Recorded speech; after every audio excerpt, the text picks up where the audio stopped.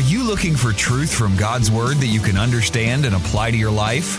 You'll find it today on Make It Clear with Dr. Stan Ponz. Listen now as Stan makes it clear.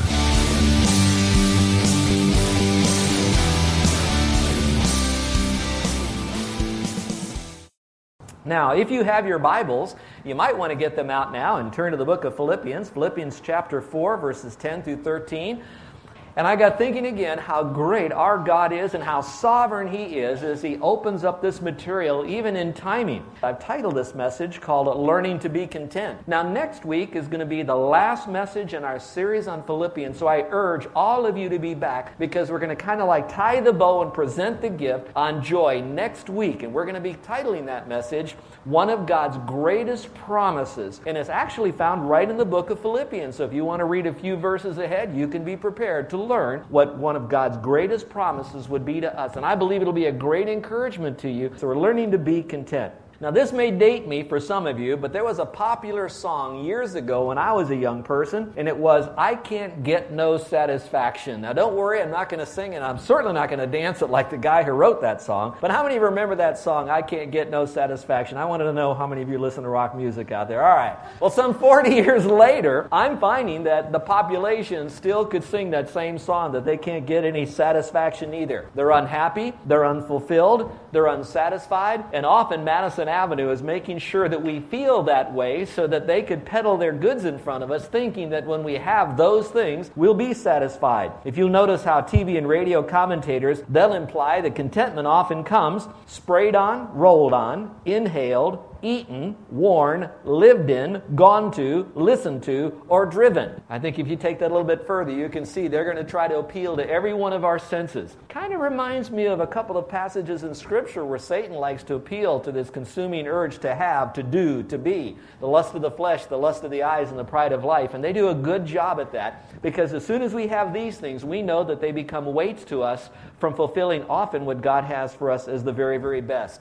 Well, then I got going through passages of Scripture, and here's the Apostle Paul. If there was ever anyone who probably could have honestly then said he wasn't content, it would be Paul. Now, remember how I said these things such as rolled on? He had no deodorant. How about inhaled? He smelt the musty, dungy prison that he was in, a dirty place that he was. Eaten. Back in the Bible days, in order for you to be fed, your family or relatives or friends would have to somehow bring you food, and they often would scrape it down to you, and whatever fell in your little prison cell, that which you could eat. He could feel very unfulfilled and discontent with that. Whatever was worn, he would only be given what he brought into the prison there, and that if anybody brought any garments, then they would have that. If not, they would be tattered and torn and lived in. Well, my goodness, you know what that prison was like. It certainly wasn't air-conditioned or heated, so he probably had a lot of bugs that were around, and only, without saying this too graphically, little corners of that little cell that he had to go to the bathroom in. So you can imagine the smell and all the rats and the bugs and all that was going on. So for him, there'd be no contentment. And then, of course, we could talk about driven and all the rest. Yet, here is the man that was in a place that there was no reason for him to feel content, and yet he could say twice in one passage, I learned to be content in whatever condition that I'm in. So if there is ever an expert that could teach us how to be content, there's no one better than the Apostle Paul for our life. So I get very excited about that. Now, here's what I'm going to ask you to do. Because this material is so rich in meaning and application, I'm going to be building this case, a biblical case for the proper view of contentment, one truth upon another truth, and I would like you to, as much as possible, lean into the entire message so you don't just take sound bites out of it. Because there is a balance, because being content, there's right ways to be content and a wrong way to be content. For one thing, contentment is not the following. It is not laziness, it's not apathy or complacency. Some people think if I just let go, let God, sit back, don't worry about anything, I am content. And God says there's no place for laziness. In fact, He says if a man doesn't work, he shouldn't even eat. So there has to be an element of ambition.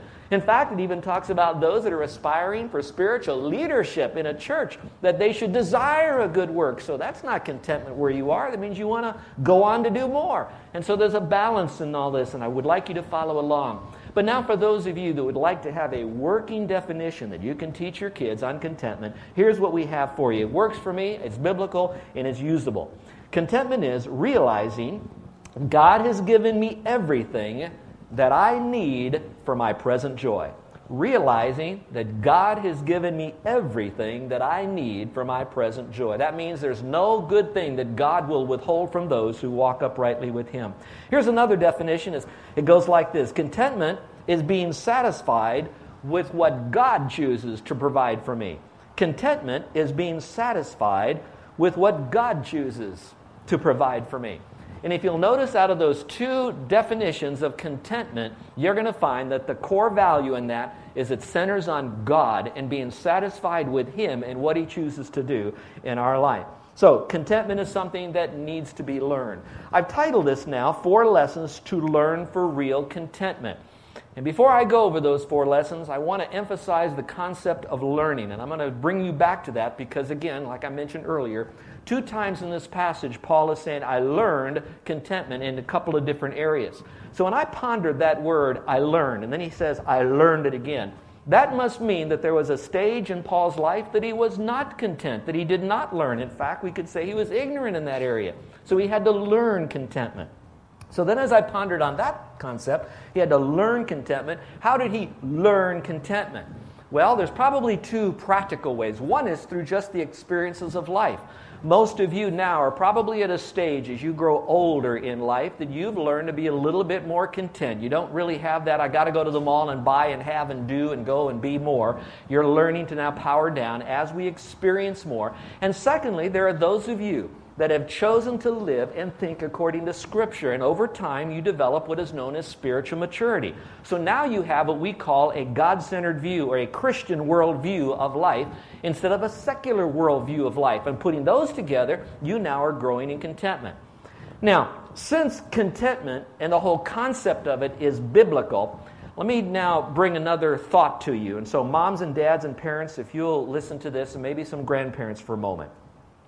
Since Paul said, I learned contentment, and contentment is a principle that I should have in my life, then I would think it's not too far of a stretch then to say, since children are given to me, and I need to rear them in the nurture and admonition of the Lord in good principles so they can be good citizens as they grow up to glorify the Lord, they need to learn things. Now, God will teach them things through the experiences of their own life as they develop. God will teach them through their own spiritual life development in their life. But the primary instructor, other than the Holy Spirit, will always be moms and dads and those significant parental figures that are in their life. So, I could then come to this conclusion, that for my child to start young learning contentment, he needs to learn it from me as the parent or the older person in that person's life. So now, this message could take on even greater significance for you if you realize that, yes, my kid, he could frankly be beat up by the world over the next 60 years and he'll learn contentment that way, and hopefully maybe my kid will grow up spiritually and that way he'll learn contentment. Or we could say, even with the things he'll learn in the world and even as he grows spiritually, I want to be a part of that maturation process of contentment and I want to help them. So if that's the case, then where do you begin teaching your kids? Now, this is not rocket science, folks. You know where it is? It's when you and I buy into the Christian worldview of contentment ourselves. So the first thing we have to do is we have to own this truth for ourselves. We have to embrace this for us. And once we own this for ourselves, then we model contentment, the biblical contentment, between not being apathetic and not being so aggressive in our wanting more stuff that we have the perfect balance. We own that ourselves. And then we carefully partner with the Lord as His earthly mouthpiece to show the Word, to guide our children in a very loving manner of how to be content. Now, there are many ways I could take this message, but I'm going to try to single down 4 areas because I think 4 is enough for us to have ownership of through this passage for today. So let's go to number 1, 4 lessons to learn for real contentment. Number 1, learn to avoid comparisons. Again, using the Apostle Paul's principles given to us by God through him. Here's what the passage says. He says, but I rejoiced in the Lord greatly. Now let me pause on that for a moment. Again, go back to the historical setting in which this was written. He was in jail, in prison. So he's saying, I rejoiced in the Lord in prison. I don't believe he was rejoicing that he was in prison. I don't believe he was rejoicing in that he had a dungy cell. I believe he was rejoicing in the Lord in the dungy cell. So he's rejoicing in the Lord that gave him the ability to rejoice in the jail. Now go a little bit further. See the word greatly there? Would you mark that in your Bible? It wasn't that he smiled or he had a momentary fleeting thought of, I can be content.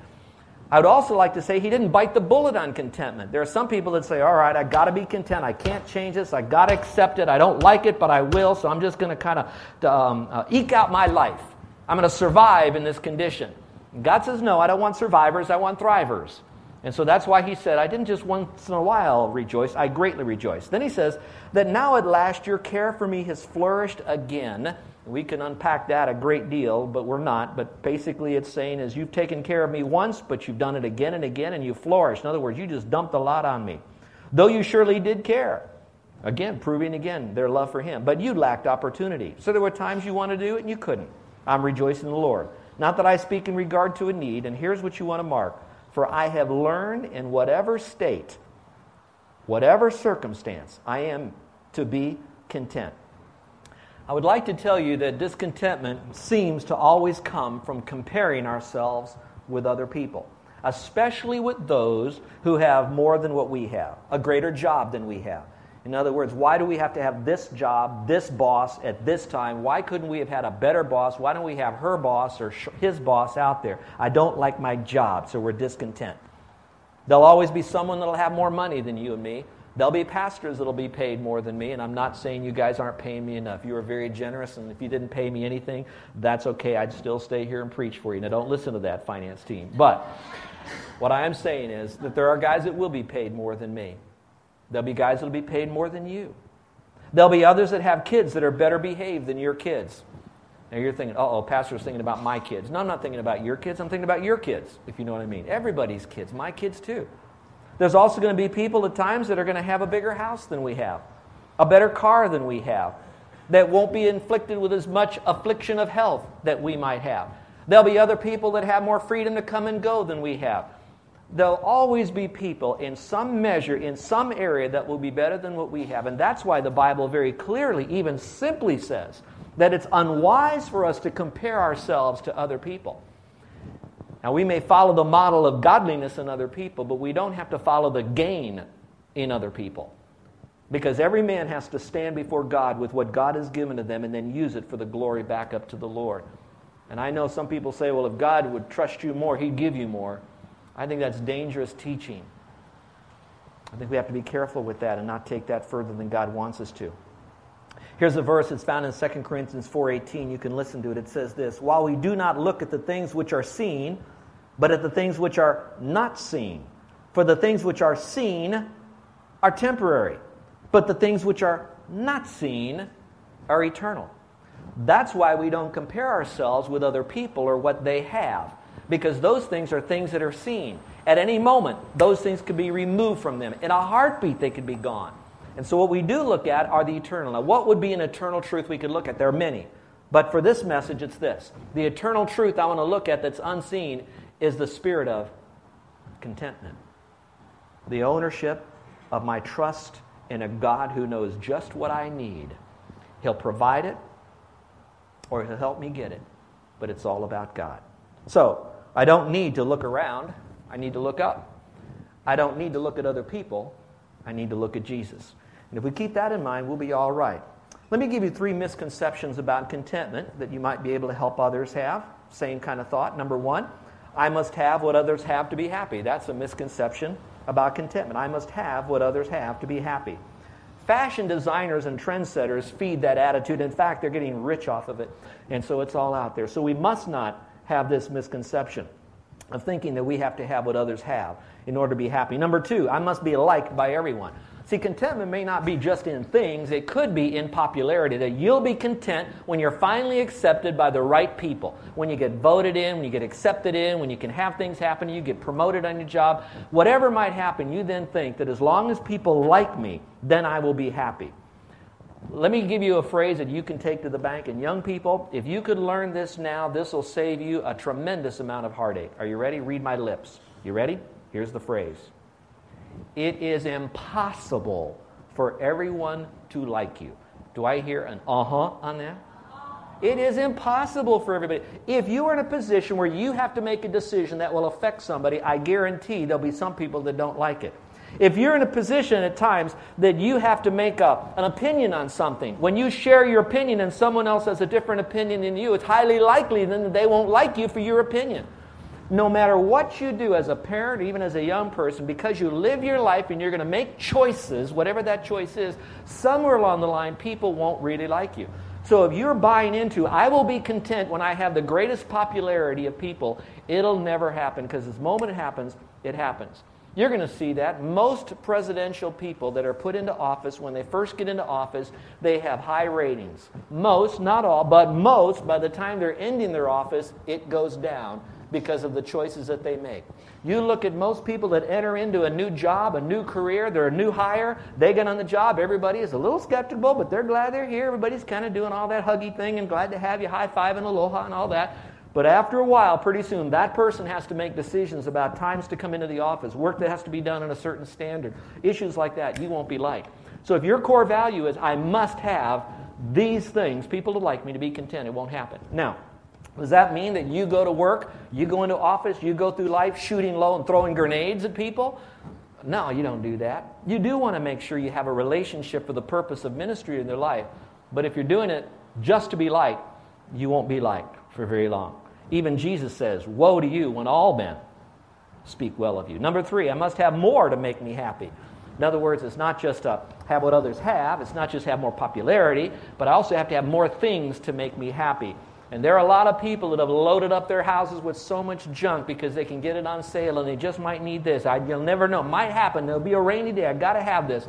And they have such a hard time cleaning the clutter out, cleaning their lives out, that they think by having that gives them more contentment. And all it does might be is hindering relationships with others because of all the things that are coming into that person's life. Rockefeller, one of the richest men in the world before he died, he was asked this question: how much money does it take to make someone happy? And here was his answer. It's so cool. He said, just a little more. And you know what he's really saying by that is, I have all this, but I need a little bit more. Now, when you have a little bit more, the question is, okay, what will make you happy? Just a little more. Okay, you have a little bit more. Now, just a little more. So in other words, you're never really satisfied until you have more stuff, because you haven't bought into that concept, that biblical thinking, that Christian worldview of, and what's the word, everyone? Contentment. And that's what God wants. Look at this verse. I put it in your book there for your worship folder. It says this: now godliness with contentment is great gain. For we brought nothing into this world, and it's certain we can carry nothing out. Now you all know that. You know when they put clothes on a dead body, as they put the casket, there's no pockets in them because you don't need it when you're dying, and you're dead. But notice the next phrase. It says, having food and clothing, with these we shall be content. Would you circle the word food and clothing for a moment? Because some of you are saying, all right, what do I really need to be content? Okay, there has to be a threshold. Otherwise, I could be a homeless person maybe. And I'm not talking about those that had life's challenges go sour on them. It wasn't their fault. I'm talking about those that just choose to be that way because they just have no ambition and they're lazy. But going back to this, what's the threshold? Here it is. He says, having food and clothing, with these we shall be content. So let me see if I can amplify that a little bit, because how much food, how much clothing, we can argue all of that. In your margin, why don't you just put this phrase down, because I think this will make it applicable, especially for the young people. Having the basic needs of life, that which I need to do life. I'm going to be content with that. Now, God can certainly build on top of that more, and He can do that. That's fine. We're going to learn about that in a moment. But what I need to be content with, as long as I have the basic needs of life. Now, if you want to know what is a basic need of life, I'm going to appeal to some of you that are desiring to go on and grow on in the concept of contentment. Find a significant spiritual friend in your life, a mate, a parent, someone that you know that's spiritual, and you all have a wonderful conversation of what is a real basic need of life that you need to be content with. Then, if other things are removed, stolen, broken, damaged, lost, you can still go on with life because it's okay. I didn't need that for life. Therefore, I'm content because I got this. All the rest of the stuff I don't need. So, possessions are temporary. Do we love them? No. Can we enjoy them? Read my lips, everybody. Can we enjoy them? Yep. The Bible says that He's given us richly all things to what? Enjoy. So enjoy it, but don't own it. And don't let them own you. Just manage it, celebrate it, use it for God's glory, but hold it lightly. Deep lesson number 1. I must stop comparing myself with others. So is there someone in your life that you have a little bit of envy, a little bit of jealousy? You want what they have. And that's another whole concept of teaching, but stop comparing yourself, and I'm going to do that with others. All right, number 2, I need to learn to adapt to change. Now, this is another principle, 4 lessons that he said I learned. He also learned to adapt to change. Now, let's go over this passage. He says this, I know how to be abased. That basically means to live with humble means. And he says, and I know how to abound. That means I know how to live in prosperity. He says, everywhere and in all things, I have learned both to be full and to be hungry, both to abound and suffer need. All right, we talked about learning. So he learned a couple of things here. I like that. Abound and abase. Have a lot, have a little. Full, hungry. Suffer need, have all that I need. All right, so he looked at that and he said, I learned that. All right, change. I don't know here on the island, and some of you have to help me. I know that occasionally they have, it's a festival or it's a carnival or it's a state fair. Don't they have on the island here where they bring in these rides that you pay so much money, you get an armband and you could ride these whiplash things? How many know what I'm talking about? Have you ever been? I don't know this, and I'm not trying to be stupid. I've been on these, but just haven't been here at the island yet. And by the way, I like the scarier rides. I do. That's my personality. This scare the mud out of me. I like that, all right?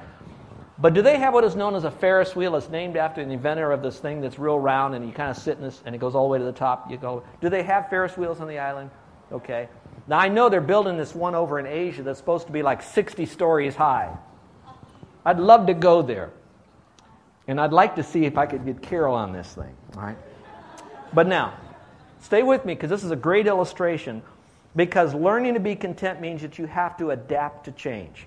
Now, most people get very, very excited when they're at the top of this Ferris wheel because they can see everything and the wind is blowing and they're looking at all the little ants. I mean, people walking around down below going on all the other rides. You that have been on a Ferris wheel know what I'm talking about. Frankly, my personality style is not that I'm most excited when I'm on the top of the Ferris wheel. I don't know what kind of grooming I had as a child growing up from my parents, but I got excited when I got in it and I'm now at the bottom and now they're snapping that bar. Because I know in a few moments, they're going to kind of move me up and load up another person and up a little. So what I'm doing is I know that pretty soon I'm going up. I'm going to see more and more. It's going to get gooder and gooder, more better as I get to the top. All right. I'm excited. Now, I'm not really excited at the top because I know in just a few moments, they're going to load some more passengers on the bottom. And so now it's going to start going down, down, down. And I'm at the bottom on this thing. Now, why am I using that illustration? It is called a cycle. It's a cycle of a Ferris wheel. It's a cycle of a ride. It's a cycle of excitement, enjoyment. But there's also a cycle in God providing for us. There is a time that you will be abased. There'll be a time that you won't have a lot. Often it's with college kids that are trying to get their money together and they're in and out of school. Then you're going to have a time where you'll have some prosperity. But let me assure you, since life is a cycle, there will come a time that God will move that Ferris wheel of finances or resources in your life that it'll go in one way or the other way. So what you have to do is not say, okay, I'm going to the top of this thing. I'm going to climb this Ferris wheel to get up there as fast as I can so I can get the best view. I'm king of the mountain, and I will never go back down. It won't happen because you don't control the Ferris wheel. Did you hear that? We don't control the Ferris wheel. Now, I can control coming down faster. I can jump out. That's not what God wants me to do. I got to trust the one who's doing this. So with that in mind, what you now might want to do is to look at what we call the cycle. And I hope you see it in a way that one cycle step builds upon another step, and the cycle will continue to repeat itself. So the cycle can look like this. The operative word is can. It doesn't mean that it will look like this, but it can look like this. Number one, riches. Somewhere along the line, you will be given some riches. And you young people that's saying, well, I'm not as rich as my mom and dad, but you might have an auntie or an uncle or a cousin that's going to give you some money. So you're going to have a little bit more money, a little bit more riches at the end of the holidays than you will before because you're going to kind of get some money. Maybe when you get ready to graduate, maybe it's your birthday, maybe something special, you young people are going to get some riches. It's going to still fit your cycle. Now, it's all going to be relative, some more, some less, but we're all going to go through stages of riches. Look in Deuteronomy 8:18. It says, for it is He, referring to the Lord, who gives you power to get wealth. Now, wealth is relative, so let's just say this. Wealth is having more than what you have now. It could be 1 penny. You're more wealthy with the 1 penny than you had without the penny. Now, if you have $1, you're even more wealthy, but you're going to have that. But the operative word is not wealth. Circle the word power. God gives you the ability to get this. Now, I'm going to give you a couple of ways that you're going to get some riches. Remember, it's still God who is in control of you getting that extra wealth. Number one, it'll come through an inheritance. Some of you will get some inheritance, sometimes frequently. You're listening to Make It Clear with the teaching of Dr. Stan Ponz, founder of Make It Clear Ministries. Make It Clear is dedicated to taking the Word of God with clarity into every person's world. It is the support of listeners like you who make the ministry of Make It Clear possible. You can provide your tax-deductible gift to Make It Clear online by going to makeitclear.org, or you can mail your gift to Make It Clear, P.O. Box 607901, Orlando, Florida 32860. Thank you for helping us make it clear.